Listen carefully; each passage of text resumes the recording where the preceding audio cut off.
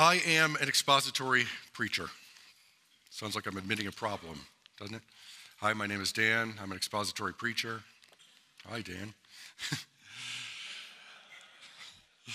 In expository preaching, the point of a scripture passage is to become the point of the sermon. Expository preaching rises out of the belief that it is God who transforms us by his revealed word.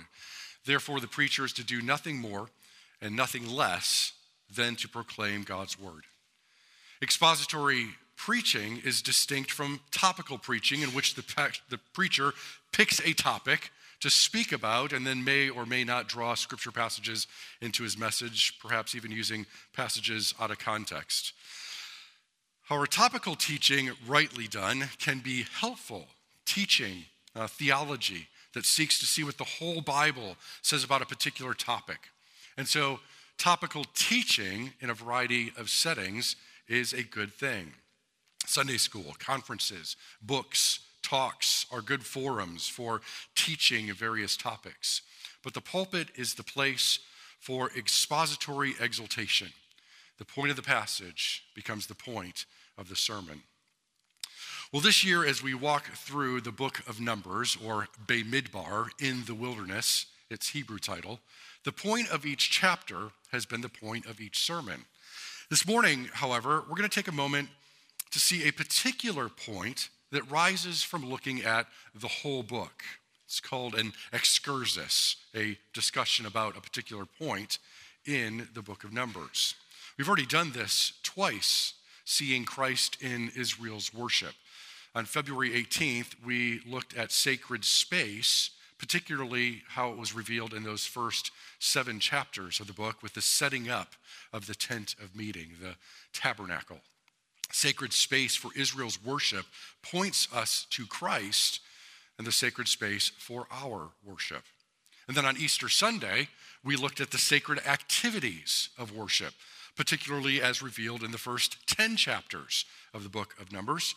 The worship activities at the tabernacle points to Christ and our sacred activities for worship. And so this morning, we're going to look at sacred people, particularly as revealed in these first 18 chapters in the Levitical priests and Aaron as the high priest, and how they point to Christ and affect our worship and, in fact, all of our life. We have, of course, already touched on the priests here and there where it has been the main point of various chapters, but this morning we get to take a big picture view by connecting together some of the things that have been seen throughout. If that sounds boring, and it probably does, let me ask the question this way. Are some people more holy than others? The answer is yes and no. Understanding that answer and understanding the question has huge application for us today. That we might hear it and see it before we read it, let's go to the author in prayer. Our Lord God, we love that you speak to us, that you are not a God who is distant or silent, but is a God who desires to be known. And so it is that throughout the ages you have revealed yourself, and we now have the fullness of this revelation, and is so readily accessible to us. But in order to receive your revelation as your revelation, we need you to do a work. We need you to be present. And so we pray that your Holy Spirit would come now and bear witness to the reading and the proclamation of your word. To that end, as always, we pray for the preacher in the pulpit and know that he is not worthy, but by your grace you have made him able. And so it is through Jesus Christ that we pray. Amen. Well, obviously we're not going to read or reread all 18 chapters, but going to grab some highlights and interpret them, especially through the lens of our New Testament reading from Hebrews 4 and 5. And before we can really do that, we first need to get our heads wrapped around the concept of sacred. As we talk about sacred space and sacred activities and then sacred people, what do we mean by sacred? It's especially hard for us to conceive of a sense of sacred because our modern world has a strong sense of individualism and the idea that everyone is equal. Now, understood rightly, individualism and equality are good things, but they have certainly been taken to an unbiblical and therefore unhealthy extreme. And so we see in our world that many people struggle with identity issues. Overcommitment to the individual self means we lose sense of community. And it means that we lose sense that the world doesn't revolve around me. Overcommitment to equality means we lose the sense of authority, of structure, and of people having distinct roles. And trying to understand that equality does not mean sameness. In college, I was at a secular college, and I had a class on the psychology of gender differences. How's that for a class? The psychology of gender differences. And the professor's thesis is that there were no essential differences between men and women. Yeah, she and I didn't see eye to eye on that. Her brand of feminism wanted to make men and women equal by saying that they were essentially the same, by saying that there are no essential differences between men and women. But men and women are different, and that's a good thing. I'm a big fan of the differences in women, right? The problem, of course, is when women are treated as lesser human beings. That is unbiblical, that is unacceptable. People can be different and still be equal, which is good because we are. And so to think about this a little bit better, let's consider what we saw before in terms of sacred space. The Israelites are Bamidbar. They are in the wilderness. They're living in the desert. But then the glory cloud, the physical manifestation of God's presence, descends right in their midst, right there in the desert. And suddenly that place becomes holy. And then they pack up the tabernacle and they move on to another part of the desert. And the part that they leave behind is no longer sacred space.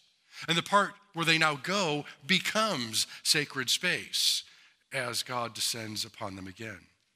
And in each of those places, Moses and Aaron anointed the space. And they anointed the items that were in that space. The Hebrew word for anointed is Messiah.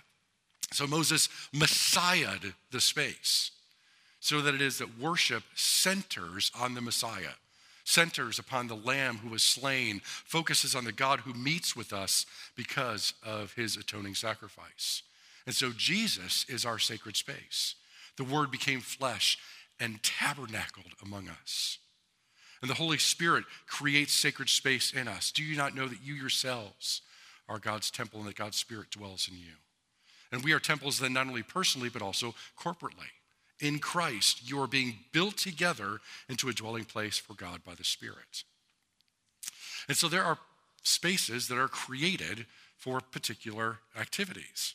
An ice rink does not work very well as a space for playing basketball, right? A swimming pool is not a very good space for cooking dinner.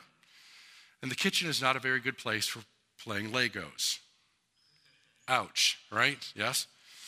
So sometimes space is clearly created for particular activities, and space is made sacred by the presence of God for those particular activities. Certain space is more holy, not in that it is better, but that God is present and it is being used according to its designed purpose. The desert was still the desert, and not a better place than others. Worse, actually, which is much of the point.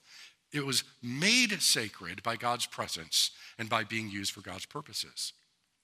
Think the same way in terms of sacred activities of worship. Worship that is not designed for our entertainment, but for God's glory. Activities that may not be our favorite things to do. They may not be easy and fun, but they are sacred because of God's presence and God's purpose. The sacred activities of worship, also known as the means of grace, the word, sacrament, and prayer. And so it is that the word is read and proclaimed, it's sung and affirmed. Prayers are spoken and sung by the worship leaders and by the congregation together. And Jesus Christ and all his benefits are spiritually present. the covenant of grace signified and sealed as we participate in the sacrament by faith. And so just reading the words of the Bible, or saying the words of a prayer, or simply eating bread and drinking from the cup are hollow activities if they are not done by faith in Christ. Hollow activities become hallowed activities. They become sacred activities by God's presence when done according to God's purposes by faith. And so some space and some activities are more sacred than others by God's presence and purpose, but not necessarily because there is something physically better about them. It is similar to sacred people. The Levites, Moses, Aaron were more sacred in that they carried out specific God-designed purposes by his presence. But they were not physically, morally, or spiritually better than the rest of the nation of Israel. In fact, we saw a group of Levites lead a rebellion that led to the death of nearly 15,000 people. The Levites were not more loved by God. They were not smarter, cuter, or more talented, but they were simply set apart for special service to the Lord. And so one of the principles that came forth from the Protestant Reformation is the priesthood of all believers. And in order to understand and apply this correctly, we first need to see what the book of Numbers tells us about the priesthood of some believers. Throughout the book of Numbers, specific people are called to carry out specific duties. If you go all the way back to chapter 1 of the book of Numbers, the very first thing that Moses is commanded to do is to take a census. And in verse 4 of chapter 1, the Lord says to Moses, "One man from each tribe, each the head of his family, is to help you." And then 12 individuals are named as these helpers. These helpers were not census experts. We're not told that they possessed any special skill set. They were simply called by God, chosen for this task. And then if you go to chapter 3, it's where we are told that God formed the 13th tribe of Israel, the tribe of Levi, to be priests for Israel. And there were 3 divisions of the Levites named for the 3 sons of Levi, Gershon, Kohath, and Merari. And they're given particular duties with regard to the care of the tabernacle, as well as for the packing up and the carrying of the tabernacle from place to place. They were not chosen because they were especially skilled at packing and carrying things. It was simply their assigned task. And then if you go forward to chapter 7, it's the recounting of the 12 days of Christmas, right? The 12 days that the 12 tribes brought their offerings at the dedication of the tabernacle. And each tribe has one person who's named who represented the whole tribe presenting the actual offering on behalf of that tribe. It's similar to something that we do perhaps at Christmas time when a group of people go together on a gift. Maybe siblings buy a gift and present together to their mother, or a group of coworkers go in together on a gift to give to a boss. But one person represents the group in actually handing the gift over. And so chapter 7 names the 12 individuals who actually present the offering representing the whole tribe. In the Thanksgiving portion of our worship service, as we present our tithes and offerings together, we also have a musical offering. And we say that the choir or the individual or the ensemble represents us as that musical offering is given in thanksgiving on us together. And then you go forward to chapter 10, and the Israelites finally begin the march. And individual names are given of those who are in command of the tribal divisions, because God is the God of order. And so having particular people filling particular roles is part of good order for carrying out the work of the whole community. And then chapter 11, as the people grumbled about not having meat to eat, Moses was overwhelmed with the burden of leading the people. And so the Lord said to Moses, "Bring me 70 of Israel's elders. They will help you carry the burden of people so that you will not have to carry it alone." And those 70 elders became the first session of the First Presbyterian Church of the Israelites in the desert, right? In chapter 13, we read about 12 men who were sent to explore the land of Canaan. We're told that it was from each ancestral tribe, send one of its leaders. Those leaders were not those who had the greatest faith in God. In fact, 10 men come back with a report filled with unbelief, lack of faith, which led to a rebellion among the people. And then chapter 16 recounts another rebellion led by 250 well-known community leaders, incited by named Korah, Dathan, and Abiram.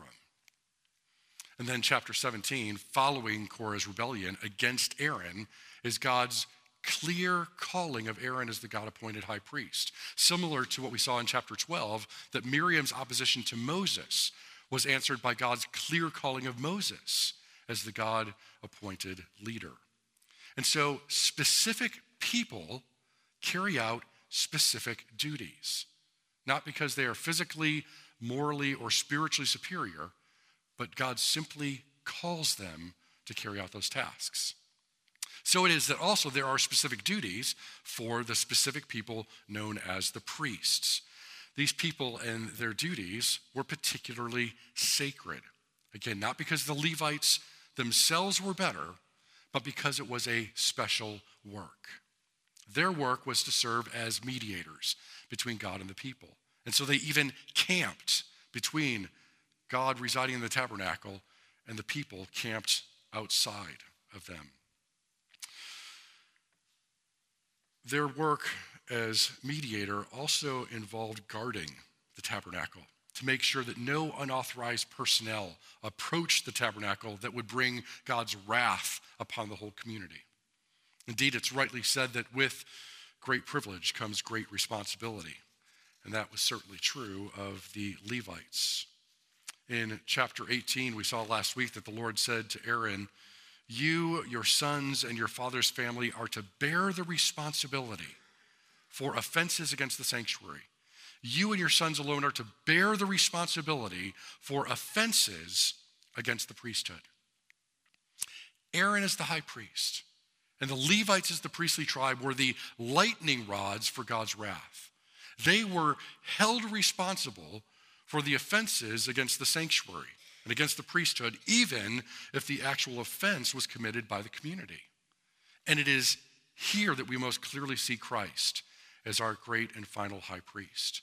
Jesus Christ is the lightning rod of God's wrath, that he takes upon himself all the responsibility for our offenses. God made him who had no sin to be sin for us, so that in him we might become the righteousness of God. And so that it is that where we see God's wrath and plagues that are poured out on the community, that is not the case for us. Because God has poured out his wrath, he's poured out the plague on Christ himself. And yet Moses and Aaron were not perfect. The Levitical priests were certainly not perfect. But Jesus was perfect in every way. And so as we read earlier in the service from Hebrews 4, we do not have a high priest who is unable to sympathize with our weaknesses. We have one who's been tempted in every way just as we are, yet was without sin. Let us then approach the throne of grace with confidence so that we may receive mercy and find grace to help us in our time of need. Jesus Christ fulfilled the role of lightning rod to God's wrath. He satisfied divine justice so that we no longer need any other mediator. As Paul wrote to Timothy, there is one God, one mediator between God and man, the person Jesus Christ. And then the opening verses of Hebrews 5 tell us the important point that no one takes the honor of being high priest upon himself, but must be called by God. Just as Aaron was, so Christ did not take upon himself the glory of being a high priest. Christ is appointed to this duty as a work of the triune God. So it is that also earlier in the service, we affirm what the Bible teaches about Christ fulfilling the three offices of prophet, priest, and king as our Redeemer. That particularly as Christ, he executes the office of a priest in offering up himself, a sacrifice once to satisfy divine justice and reconcile us to God, and in making continual intercession for us. And so it is because of this that we can finally talk about the priesthood of all believers. So here we go. God originally called the whole nation of Israel to be a priesthood. A whole nation of priests. Exodus chapter 19, verse 6. Exodus 19:6, God says, although the whole earth is mine, you, nation of Israel, you will be for me a kingdom of priests and a holy nation.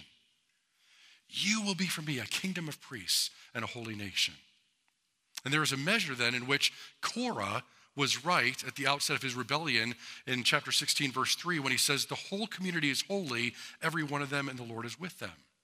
It is true to a measure that the whole community was to be a kingdom of priests and a holy nation. But the priestly institution was needed because the sin of the people had not been fully dealt with. And in fact, Exodus 19 makes that point in the end. And it's where Korah was wrong.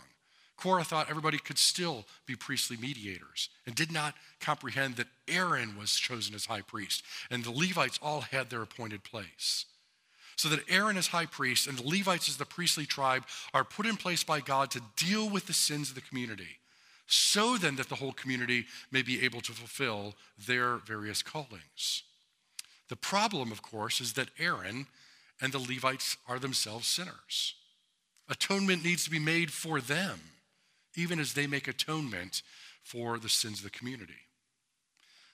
But Jesus is sinless. Jesus, as the sinless one, is able to complete that work, to be the perfect and complete and eternal high priest. And so 1 Peter 2:9, Peter uses the same words for the church of Jesus Christ that were used for the nation of Israel.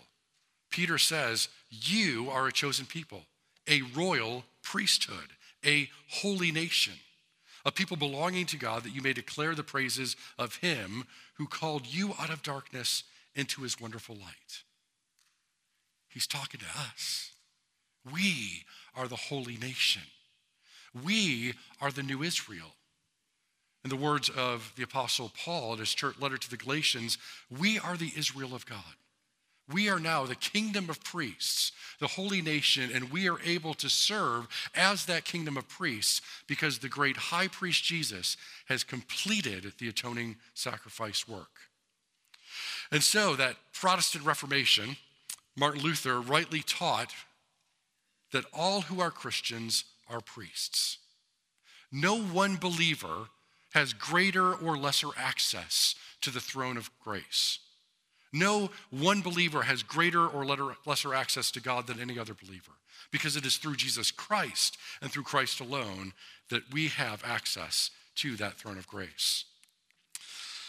At social functions, as a pastor, I'm often asked to pray. And some people, only half joking, I think, ask me to pray because they say, God must really listen to you because you're the pastor. The truth is that God doesn't listen to me any more or any less. My prayers go to the throne of grace the same as every other believer, equally through Jesus Christ. James wrote, the prayer of a righteous man is powerful and effective, but no one believer is more righteous than the other.